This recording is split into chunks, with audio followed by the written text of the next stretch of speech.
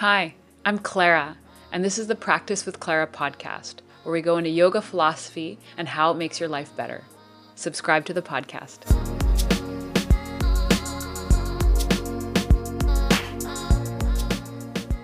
Welcome, everyone, to the Practice with Clara podcast. You're sitting with Stephanie.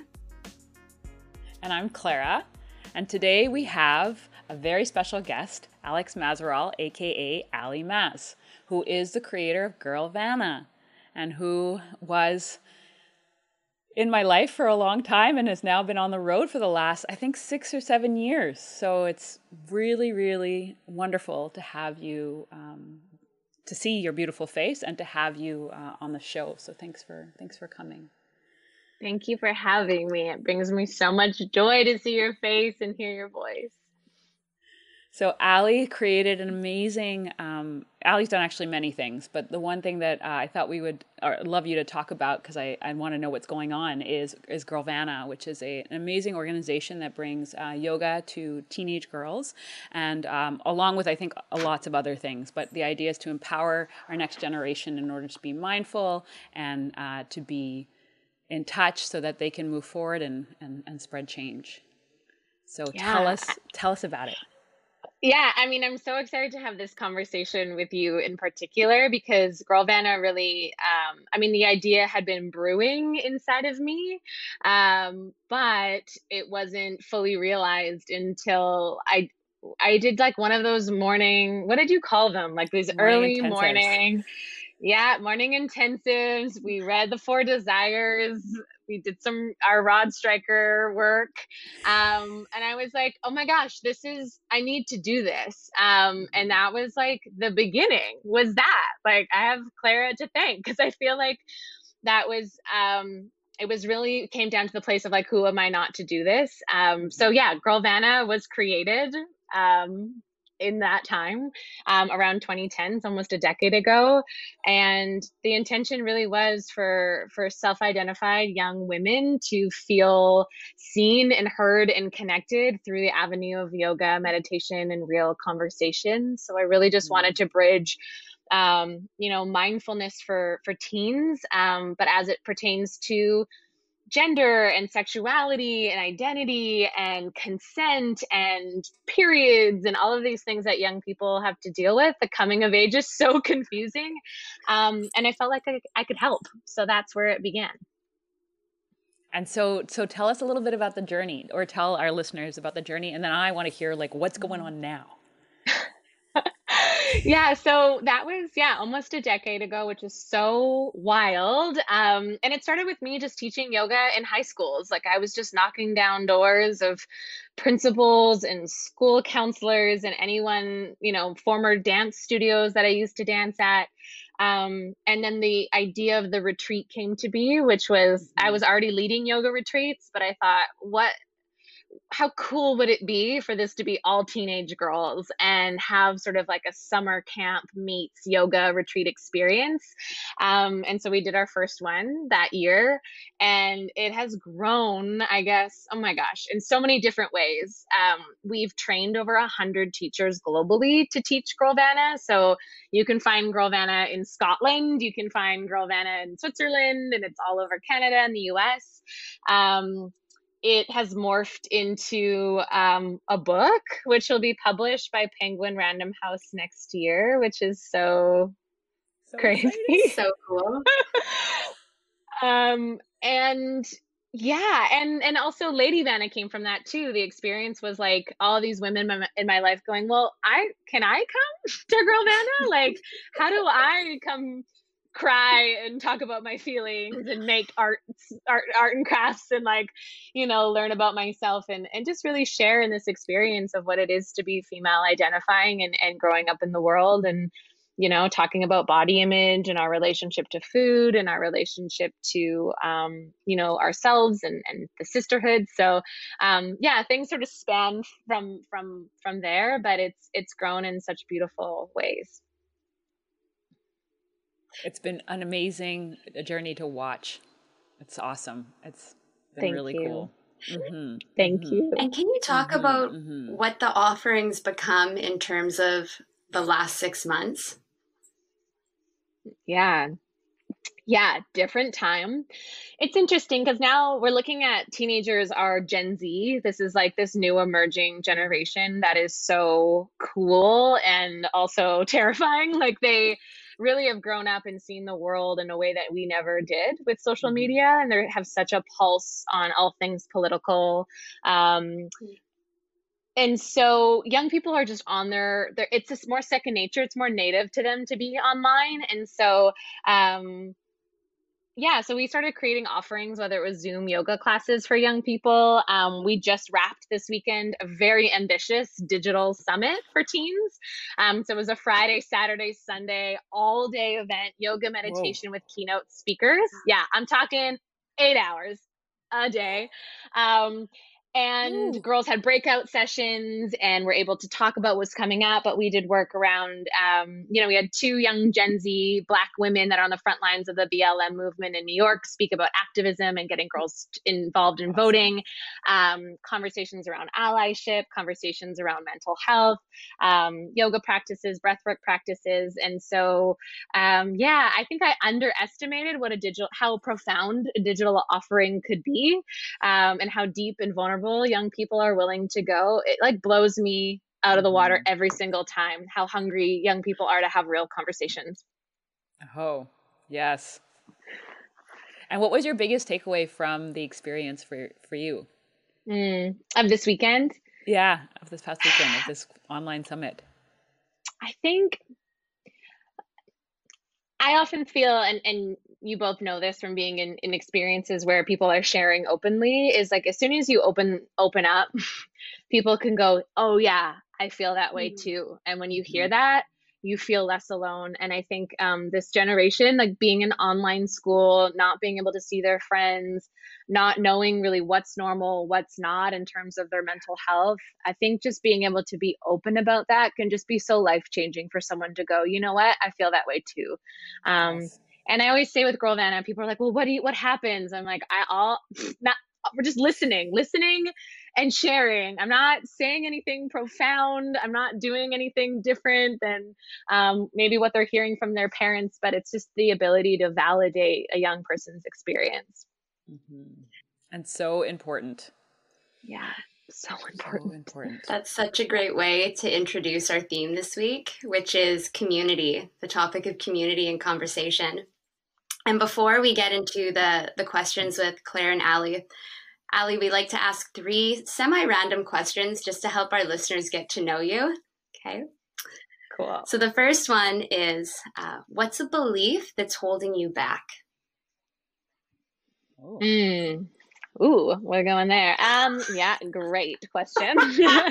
Well, I'm sure we'll get into it, but I just started a new job, a new gig. And I feel like my imposter syndrome is coming up a lot, just being in a new environment and around other really fantastic teachers. And so it's funny, I still, even though I'm 34 now, I still feel sometimes like, because I started teaching when I was 19. I sometimes feel like I'm still like the youngest kid in the room, which I'm not. But sometimes the belief is like, I don't have enough experience to be here, or what do I know? Yeah, that one is just pulled through my whole experience as a teacher and is coming up a lot for me right now. What's a book or the book that provides you a philosophy of living? So almost like your Bible. Ooh. Women Who Run with the Wolves has always been, I have referred to it as a Bible before, but just speaking to the experience of women being wild, and that there is just a moment for women to be in the world. And there is really that experience of drawing oneself in and really cultivating a relationship to yourself. And I just love, I love storytelling, and I love that it's really based on fairy tales, but really soaked in the female psyche. That book was really revolutionary for me. Yeah, I think Claire recommended that in an intensive, for me at least. So love it. Full circle. It's so good. Yeah. What are 3 things you never leave your home without? And if you could list 3 physical items and also 3 abstract items. That's a really good question. So, right now, 3 physical items. Have moved to San Francisco temporarily, and I we drove from New York to San Francisco and made lots of stops. But in Sedona, in Arizona, I bought lots of crystals, and I have a big black tourmaline that is like in my purse for protection because I'm in a new city and a new space, and so I just feel like that. I like get to the studio and I'm like, massive crystal, cell phone. So it would be my tourmaline, my phone, obviously, and one more item. My wallet would be that.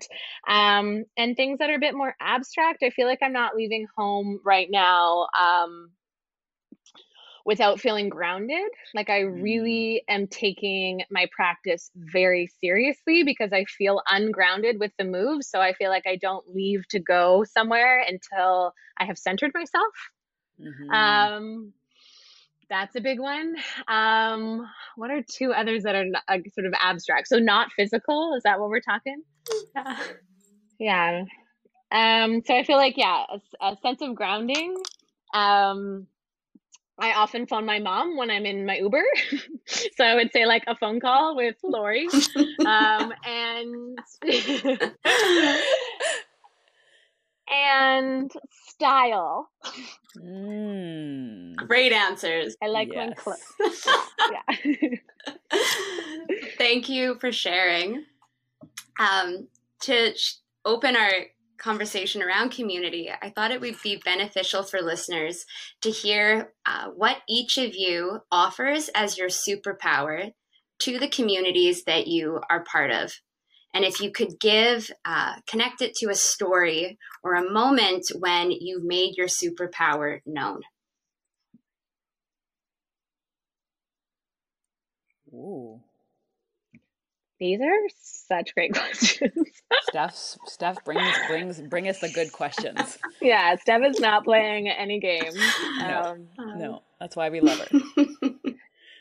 I feel like I have this answer. I think my superpower is definitely vulnerability. I think my ability to share openly very easily. My former business partner Gian used to call me very emotionally agile. I can kind of go from, signing people into the studio to being like, hey, when I had an eating disorder, it just feels like I can flow with that. And as it pertains to community, I'll speak to the Girlvana community. My ability to open up and share is, I think, a doorway for young people to then share. So that would sort of be a direct experience of when I am open and vulnerable, I create this space or a brave space for other people to be open and vulnerable. And that has, created a really strong community for me. On the other side of the spectrum, I think that I create, or what I offer to my community is a very, how do I describe this? It's like this very dark, heavy drop-in. And so what I mean by that is when I'm teaching, I feel like, or when the teaching is really working, I go deep down into myself and kind of sit with the mud, let's say, and I teach from that space. And what I've seen come back to me when I'm in that space is that people go down into their own mud, and so there's like this dark, heavy. I don't even know how to describe it. It's like I feel like we go deep into our dark caves and we're in our own caves but together. So there's like this quiet. It's beautiful that you brought that up, Ali, because I feel like yes, yours is like very out, and so it brings people out, and I feel like I bring people in, like where it's kind of heavy, and heavy in a good way, not in a bad way, but like heavy in their own space. So I feel like we go deep together, but it's not a verbal. It's never verbal. I feel like it's energetic. So Yes, So it's cool. you do that. And yes, you do it- that. just just with you talking, I was like, I can just visualize like walking into like a warm room at Yaletown Yoga with like you just sitting on your Yes. mat in silence and me just being like, I don't know, like 21, just like going through my shit and just like sitting on my mat and just being so held by that like heaviness. It's like so what I needed when I just like felt like I was floating and so confused. Like you were so that for me. This is wonderful because it goes so well with the quote I've pulled. I went through some of your Instagram posts, Ali, and pulled a quote from one of them that is just so elegantly linked to what you both shared. So I'll read the quote and then I'll ask the question. When I turn inward toward myself and become willing to hold whatever the hurt may be, I am healing. So my question is, if you can share something that you've healed within yourself, whatever that practice or process was, or whatever you were healing, how deep you want to go into sharing with our listeners, and then what that enabled you to do with the space you create for your community. I think the first one that comes to mind, I'm like, which one do I choose? So many. My mother passed away 6 years ago, and quite suddenly. And I don't talk about it very often, but the experience of that grief was very dark and heavy, and I had to go.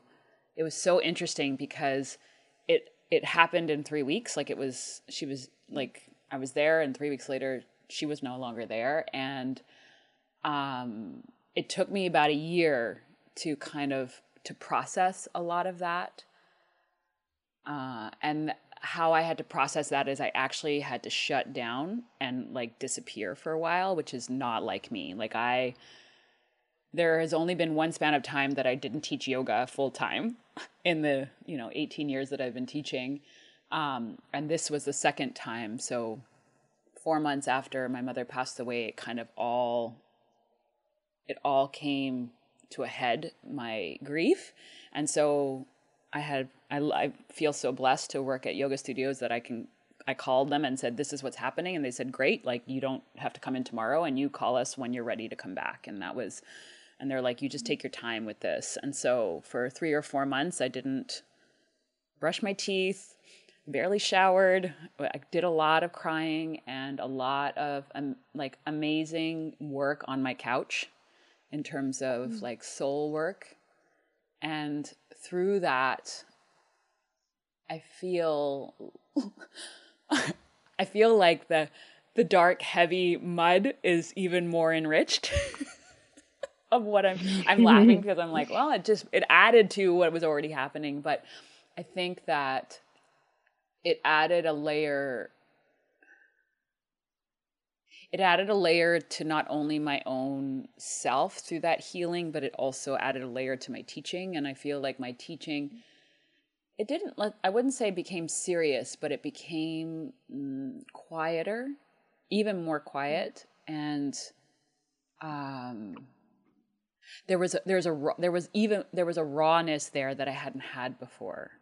And I like, even just talking about it, I can feel that rawness, which is, I feel like one of the greatest gifts that grief has ever given me is this chord that I can literally stroke or touch at any given moment and really feel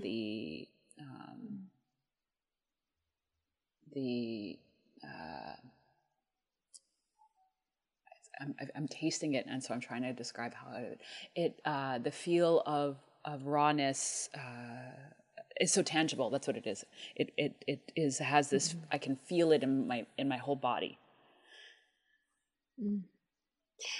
I might come back, but that's what I got right now. Just to build off that, Clara. Sorry, I just have one question on that. Then, in terms of having that happen, would you say that the way you contributed and created community shifted with that process, like the before and after effects of having gone through such a profound experience of grief? The first thing that I think of, which doesn't answer your question, but I'm just going to share, is you don't realize you're part of a club until you're part of that club. You don't realize that there is a club out there of people who've lost their parents. And hopefully we all join that club, meaning that we outlive our parents. So all of a sudden you start to see and feel who's in the club, even without them necessarily saying it, which is a very interesting experience. I was sharing this with a friend of mine whose parent just recently passed away, of like, all of a sudden I would talk to people and they would talk to me and I'm like, oh, we're not talking about anything. And I'm like, oh, we're all part of this club. And so you realize how big this club is and that it just keeps getting bigger, hopefully, again, if we can all outlive our parents, which I think is our parents' dream. So I've joined a community that I didn't know existed until now. And through that, there is a grief community, a larger grief community that I feel like I can tap into and feel like I didn't feel before. And we all, at some point, go through some sort of grief of some sort, like it doesn't necessarily even mean to be a parent. So I feel like there is an automatic intimacy that I have with people that I didn't have before. Wow. Thank you for sharing that. I did not see that direction, but great answer. Yeah. Beautiful answer. My mom lost her mom at 20.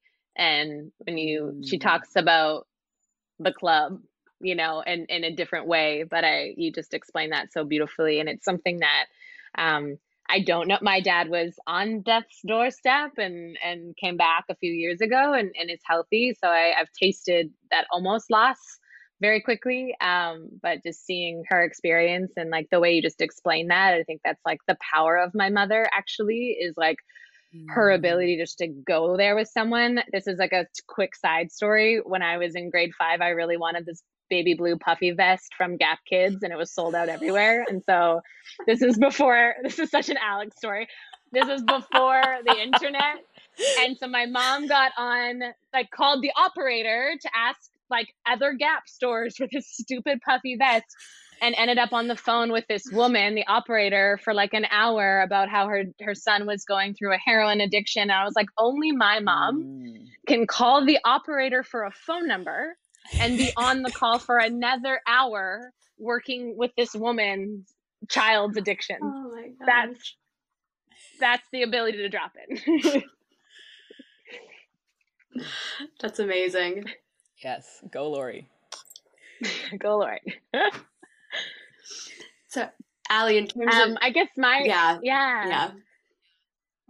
my answer. So, Mike, what was the question? 6 years ago, I had a home invasion. I woke up to a man at the foot of my bed and was bear maced very badly, and wasn't dressed, and so just the way my body absorbed the bear mace, it was awful and very traumatic. And what's interesting about that is because I was 6 months into owning my own yoga studio, and at that point really already trying to hold it all together. And my reaction to it was really interesting. And it was, stuff like this doesn't happen to people like me. Or I have all these tools, I'm fine. I'm fine. And similar to Claire, that idea of like, it took a year to go, oh wait, oops, maybe I'm not fine. And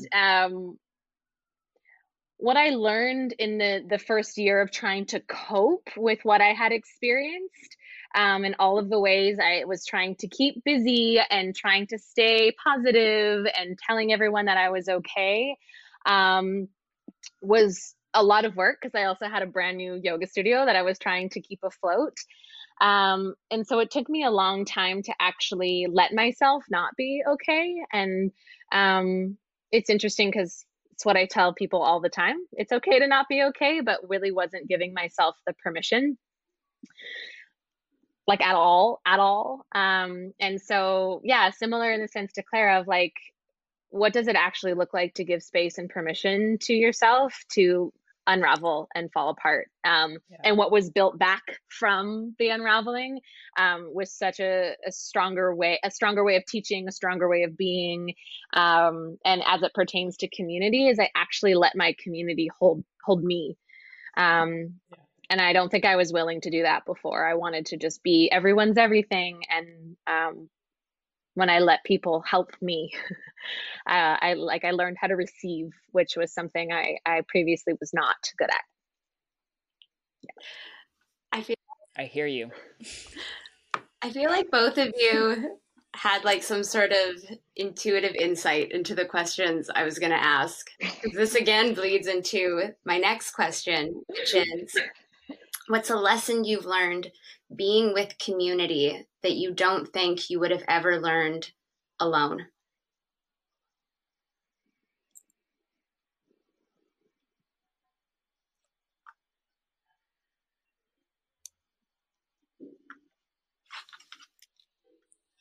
I think that the first thing that comes to mind, I'm like, which, or yeah, I feel like so many images come in, but I think that the biggest gift that I've received being in community is how much deeper I've gotten to know myself in community.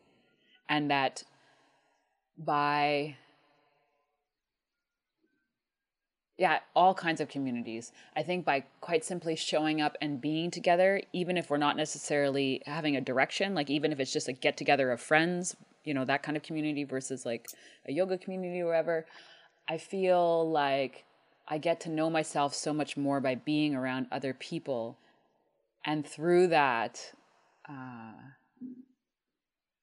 I feel way more inspired by my own connection and then by what I see around me and like the amazingness that is in all of us, you know, like, so yeah. Connection to self and then like the inspiration of being with others. Go ahead. Sorry. Yeah, I so agree with that. It's like, and I think the contrast right now, right, is being in quarantine and not, you know, being in community in the same way is like I miss feeling reflected in others, you know, like when someone is sharing something beautiful or someone's joy or someone's sadness is like just to have something to relate to is like really what community gives me is like, oh, I've been there or I want to go there. You just have all these portals into, you know, the human experience. That for me is, yeah, there's so much learning and just witnessing. And I think something that my teachers and absolutely Clara has given this to me is like, just the only word I have for it is humanity. It's like we're all on our journeys, we're all trying to figure it out. No one has the answers.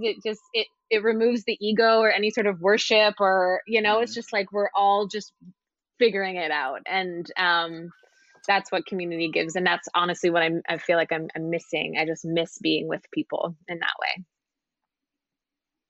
Yeah, I feel the exact same way. And it's what's so interesting, at least, is that I would be kind of quarantining right now because I'm a new mom anyway. Like I can't really leave the house for more than an hour because I got to get back for this nap, you know? And so I feel like it's an interesting, I don't know why I'm bringing this up because I'd be curious because you're in a new city. So I feel like you also are in it, like it's a new, you know, it's a new community that you're a part of or becoming a part of.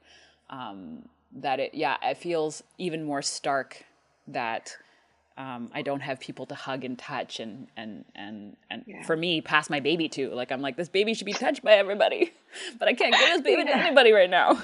So it's like this weird, it's so weird it's a weird time. It's so weird. And so I'm curious. I'm curious.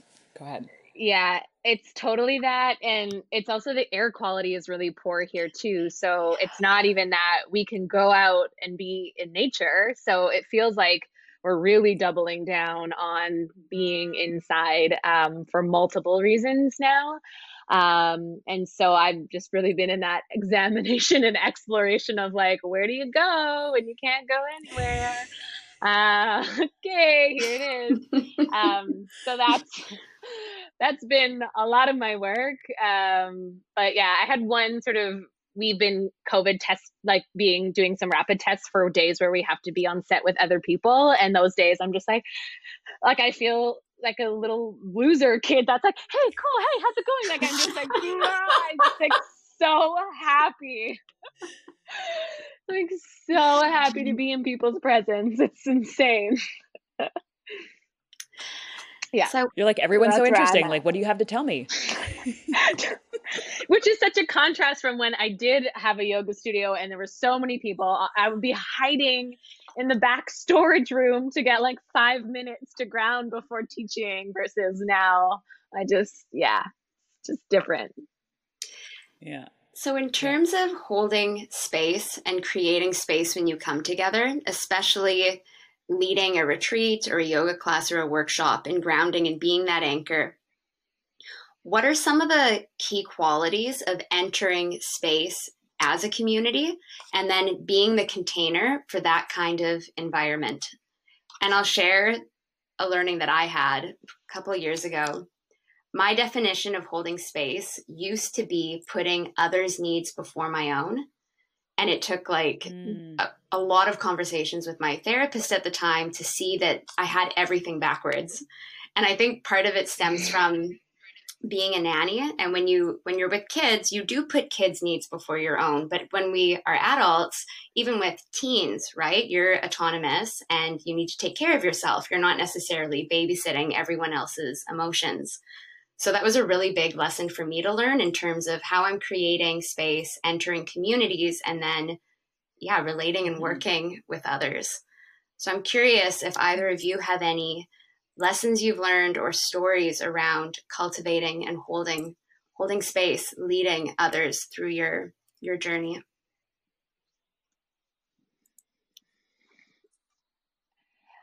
One of the ways I have defined holding space in the example of like a retreat, and I'll bring it into Girlvana because it's so sensitive of like all these young teens sitting in a circle sharing their deepest, darkest secrets with each other, is that holding space for me is like, or how I share it with everyone is you being in your body and breathing for yourself. So it's like you taking care of you first, and what is going to feel most supportive to the person sharing their big vulnerable thing or holding them is actually not running over and throwing tissues at them and trying to give them a hug. And it's actually staying in your body and breathing for yourself.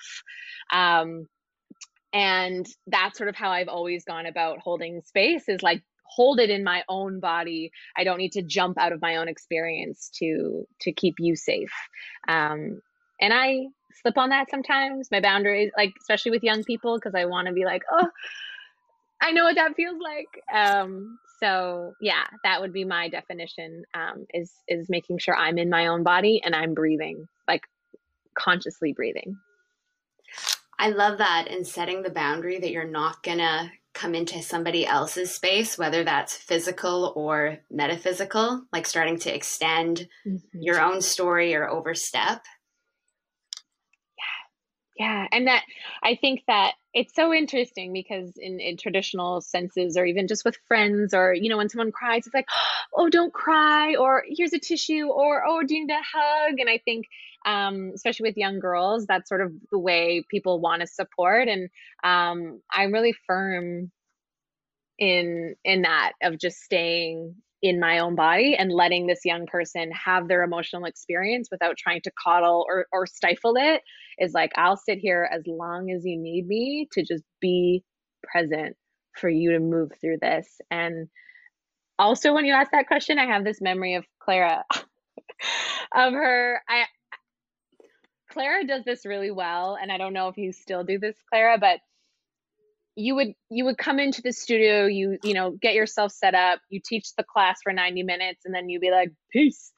And I was like, oh, I am struggling with those boundaries. And I just remember talking to you about that. And you said something to the effect of, I just held space for 90 minutes. Like, I was so available to you in that time, and you did your job.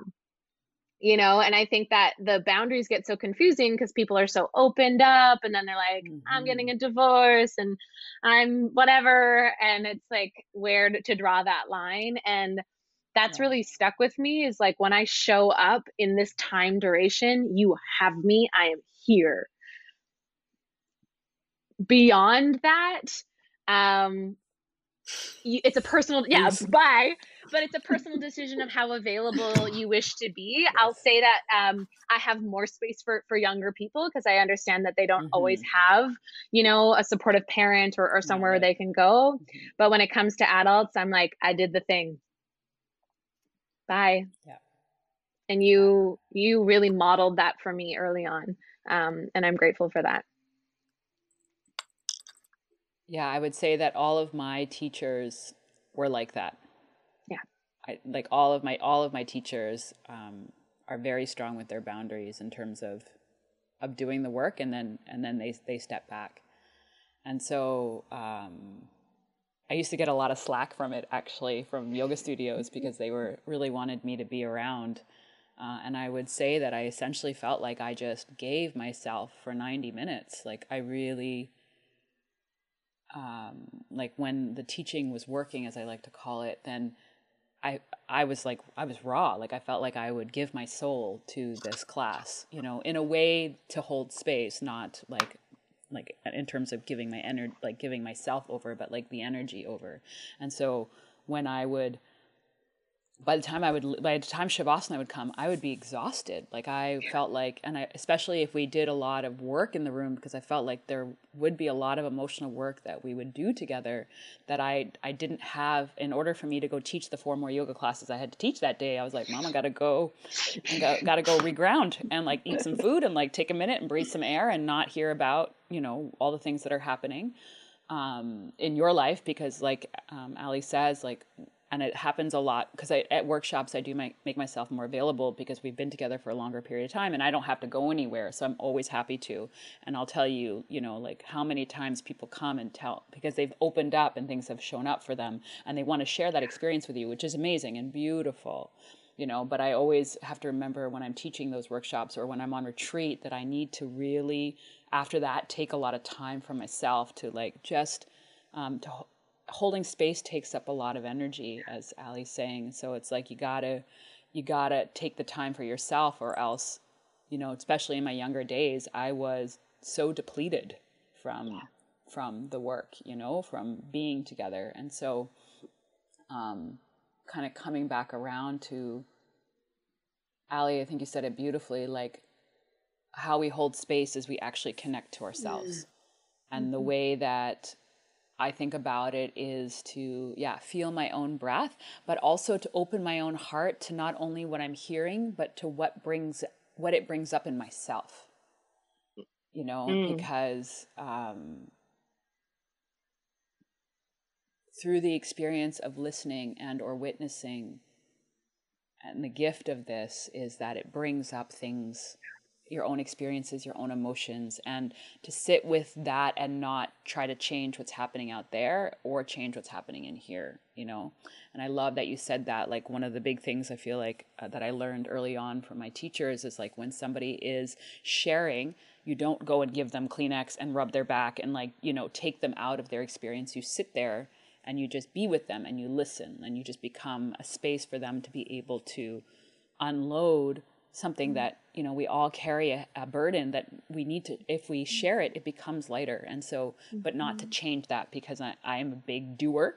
So when I was younger, it was like, doing, like going and rubbing their back and like doing all the things and telling them how they're going to be better. And this is going to, they're going to get past this and like, whatever. And then to learn from my teachers, like sit and do nothing. And also part of it is being the discomfort of their experience, meaning of their suffering or whatever it is that's coming up, that we change nothing. We just sit and we be with it. I love that that was a beautiful way of describing it. So we don't change anything. We just be together. Yeah, because we're not here to fix. And I think that definitely in my earlier years of teaching, I mean, that's often why we get into teaching, because they're like, I want to help Help everyone. everyone.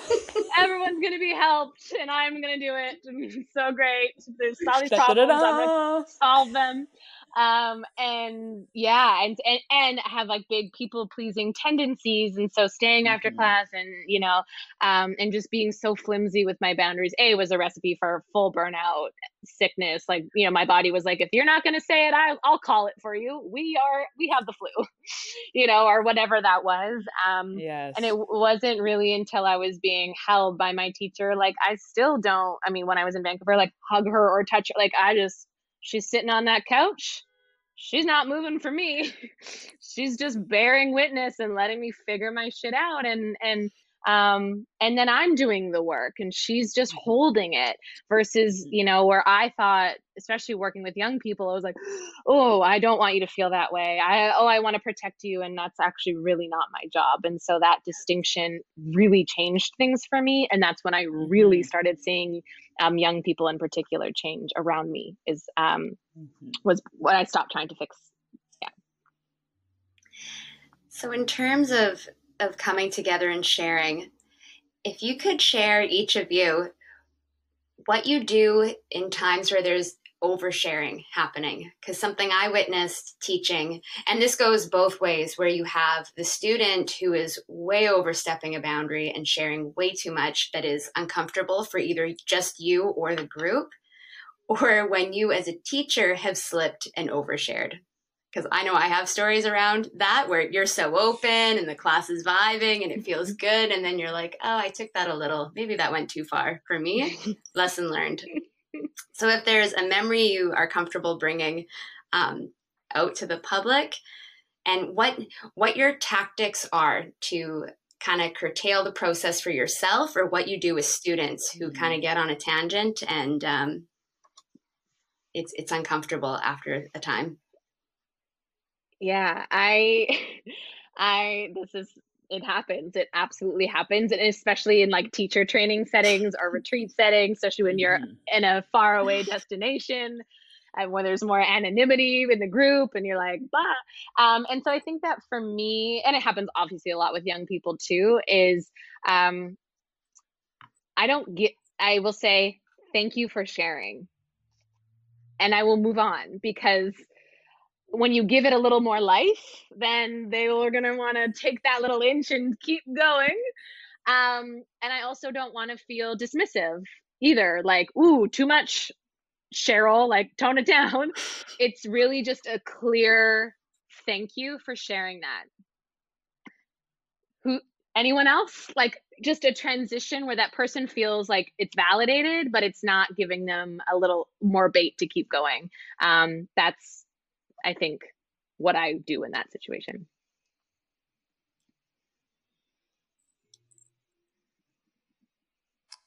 I've definitely had some times where I did not gracefully shift the energy, meaning that we had, an energy vampire in the room, and how they were taking energy is actually by telling so much or giving so much out. So that definitely was a lesson that I had. I can have a sharp tongue.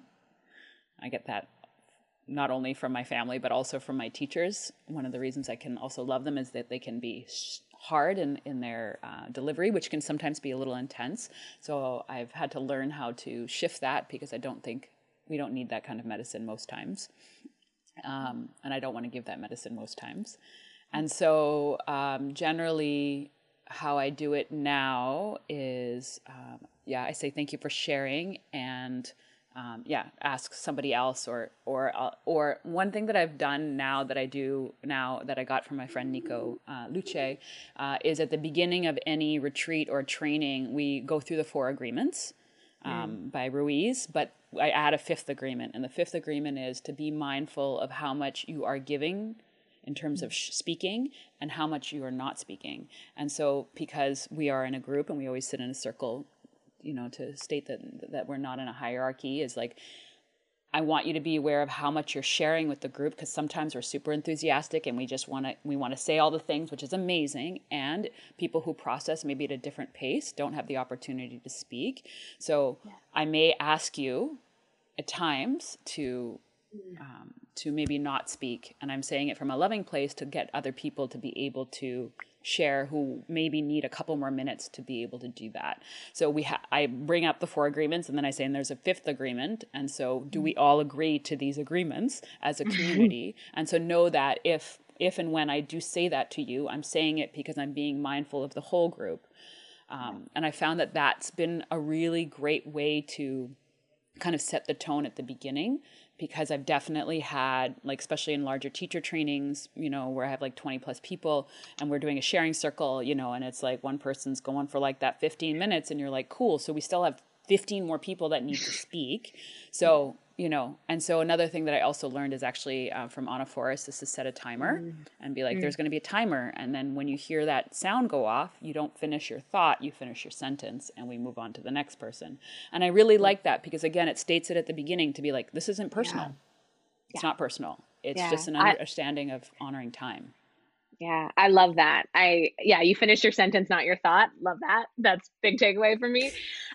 Something we use is clarity, brevity, or clarity, transparency, brevity. And so it's just super clear. It's like, be transparent, be real, be really clear. You don't have to be like, this car accident in 1992. It's like, get to the point. And then brevity. And so when you state that really clearly in the beginning, often what will happen through teacher training, people will be rambling off and they'll be like, oh, right, sorry, brevity. And so just, you know, they'll hopefully sort of self-correct. But I definitely feel like laying those ground rules down are super important. But like clarity, transparency, brevity are the 3 that are sort of guiding in circle 2. Yeah, and set that up. And I found that since I've started setting it up that way, I haven't had to maneuver that or work, let's say, massage that situation as much, because definitely, especially if I have a agenda to get through, like if it's a teacher training and I'm like, I've got curriculum to get through in this amount of time, that I'm like, if it doesn't have to do with the curriculum right now, I'm hearing what you're saying, let's shelf it. And if and when we come back to that topic, I'd love you to bring it up. But if it doesn't have to do with what's happening right now, I'm going to ask you to stop. Yeah, you know, I love that. And that's, I've had to do that because if I used to, and then it would be like, we wouldn't get through all the, you know, and I was like, people paid for, you know, this content. I need to make sure I get through the content. And it can really steal, and it can really steal people's experiences. Like there's nothing worse than being a student in that setting and someone's going on forever and ever. And you're like, oh, let's go.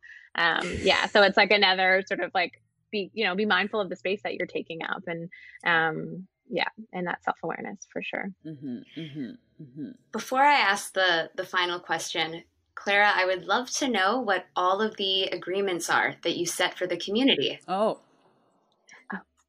the 4 agreements, I think his last name is Ruiz. I think his first name is Carlos Ruiz. Or Don. Nope. Don. Oh, yeah, you're right. Don. Yeah, Don Miguel. Don? It is. Good job. It's our boy Don. It's our boy Don. Well done. I was like, Ruiz is all I got. So 4 agreements are say what you mean what you say. Always go to the source is another one. I'm doing them out of order because I wasn't prepared to tell you them. So so go to the source, meaning that if you ever have a problem with anybody, you don't talk about it with other people. You go to the source and you talk to them about it. So say what you mean what you say, go to the source, do your best, meaning show up and do your best always. And whatever that means that day, it doesn't, you know, it may look different every day because of depending how we feel. And we also honor that. And we assume that other people are doing their best. Mm-hmm. So you do your best, you assume that other people are doing the best, and that you, I had it, and then it, go ahead. Don't take anything personally. There you go. Yeah. Don't take anything personally. I remember that one because I take everything personally always. So it's literally my like number one. You're like, they're talking to me. Yeah, so exactly. So we'll go through it again. Say what you mean what you say. Don't take things personally. Go to the source and do your best. And then I add in, be mindful, because we're in a group, of how much you contribute versus how much you're not contributing. And, you know, for us to be as a group, because we as a collective can learn from each other. And so, you know, step back if you notice that you're really stepping in a lot, and or step in if you've noticed that you've really stepped back. And so then that way we can, because we have the opportunity. Because if not, then sometimes, I don't know if I've been to trainings where it's like 3 people talking the whole time, you know, and you're like, there's 20 people here. Like, let's, you know, there's so much more knowledge in this room that we could be sharing instead of, you know, the 3 people. So, yeah, definitely. Yeah. So my last question is around being an active listener. And the reason I'm asking this, I'm in some online courses and I tried giving the teacher feedback on how exactly what the 5 agreements are and how people are participating and listening and being called upon. And the teacher was not having it.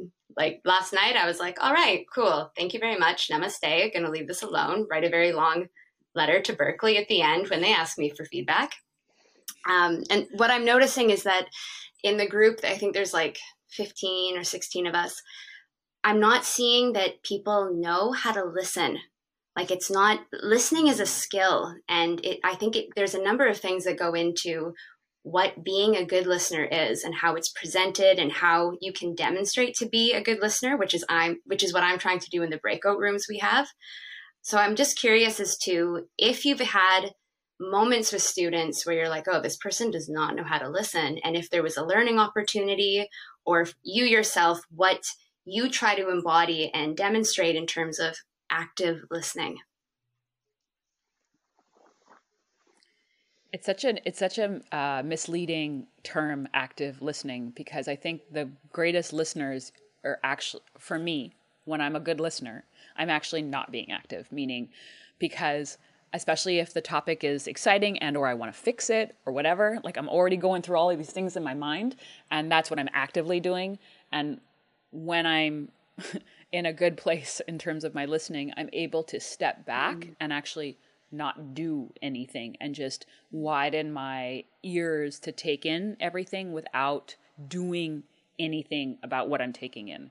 Because again, I'm like a doer. So I'm like, okay, these are like the 5 things you can do to solve what's happening here. Like, you know, I'm like, I'm going through that, or I'm like, oh, I'm going to tell this story. It's going to really relate to the, you know. So what I've learned from myself is to step back, and instead of trying to, again, fix or it kind of comes back to our boundaries of like just quite simply opening my heart and my ears to what I'm receiving without doing anything about it. So for me, I have to put it in park and be like, Yeah, you are a great listener, Clara. You are such a great listener. I think for me, it's something really similar too, of like not trying to fix or be like, also same, me too. I also have this experience. But yeah, for me, active listening is like is really actually similar. To me, the definitions of holding space and active listening are sort of the same. Exactly. It's like I'm in my body, I am breathing for myself, I'm holding a lot of eye contact.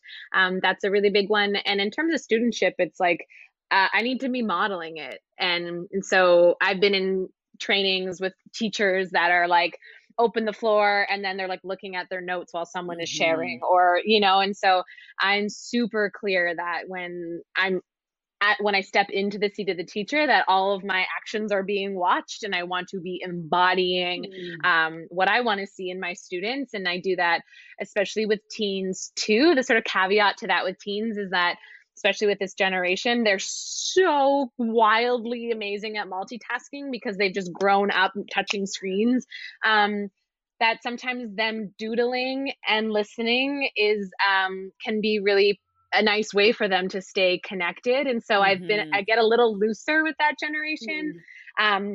Their attention spans are shorter.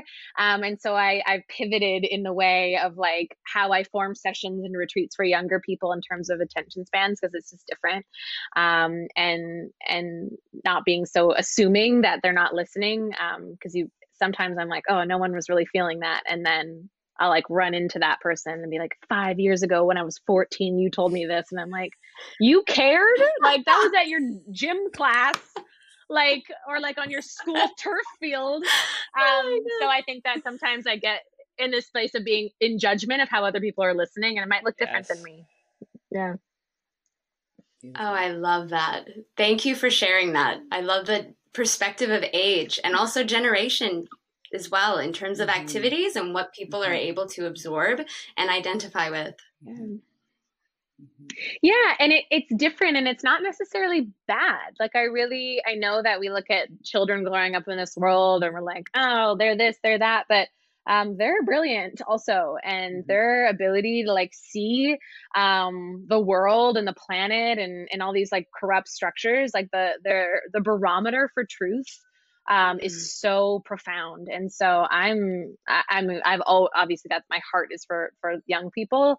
But I'm always like, so just learn so much and I'm so blown away. And so I think that say Gen X parents raising Gen Z children, and there's this big disconnect. I really encourage parents to just like see and listen more to, they're actually brilliant and absorbing so much. Just looks different than you. What a great, thank you so much. Great way to end this discussion. Yeah, thank you so much for joining. I learned so much. I usually do in these talks, but this was especially such a gift to have you. Thank you for having me. And it's like, for me, I don't know what's going on. I just had my birthday, but I'm feeling like wildly nostalgic and so much of like, I don't know, like I've been on the road for a really long time. My life has been shifting in so many different ways. And for some reason, this like nostalgia is like coming up. And so Claire, when you speak, I feel like I'm like sitting on my mat, like next to you. I was obsessed with Clara, like probably in an unhealthy way, but she used to work with my ex. And one day I was at Nuba and I was in Clara's class in the morning and I was at Nuba and she like came over and she was like, hey, Mike, like, how's it going? And they were chatting and my jaw was like on the floor. And he's like, this is my girlfriend. And I was like, it's me, like from the class. And I was like, bye. And I was like, you know, Clara. I was like so floored. And yeah, and then obviously like I became less of a weird obsessed creep and we became friends, but it's just like always such an honor to be in your presence, Clara, and I just like bow to you as like one of my first teachers that showed a possibility for what my life could be and look like. And I think of you so often, and you're such like a big piece of the work I do in the world. Was the impact you had on me as a young person, and you were that for me. And I love you, and I feel so honored to be here with you. Oh, Allie, I'm gonna start crying. Yes, and it's been a gift. I said it before, to see you blossom into the amazing being that you are. I've known you since you were 19, and that was a while ago. And just to see, your transformation and you stepping into your power and into your calling, and I'm really happy to share you with our community, because if you don't know Allie, you should. And again, like the work that you're doing with the next generation is so important. And I'm so grateful to you for what you're doing. So thank you for that. And if you want to learn more about Allie, we'll have lots of information everywhere. So you can definitely, Gravana is everywhere. And so if you have a daughter and or want to, teach to our next generation, she holds trainings all over and probably online at this point. And we'd love to have you back on the show at another time, and also talk. You have so many other projects that I want to talk about. We just don't have enough time to chat. We'll get there. And staff always, those good crushed it on the questions, sister. Those questions. Wow. I was not normally I do a lot of podcasts and I'm not getting asked those kinds of questions. That was like so rich and like robust. So thank you for that. Yeah. And so thank you everybody, and we hope you enjoyed today's podcast, because I sure did. And we'll see you next time. Bye. Thank you for joining us today on the podcast. Today's podcast was brought to you by the Practice with Clara app. That's mine. I've created almost 100 yoga classes for you to do at home or on the go. And they're available to you on your favorite device, including mobile, desktop, and TV. These classes include Vinyasa, Slow Flow, Hatha, Restorative, Yin, Mantra, Meditation, I also just had a baby, so I created prenatal yoga for all 4 trimesters. So head over to clararobertsoss.com/join to learn more. Or search for the Practice with Clara app at your favorite app store. There's a 7-day free trial, so no commitment. And make sure to subscribe to the podcast. We've got lots of good stuff in store for you. Until next time, namaste.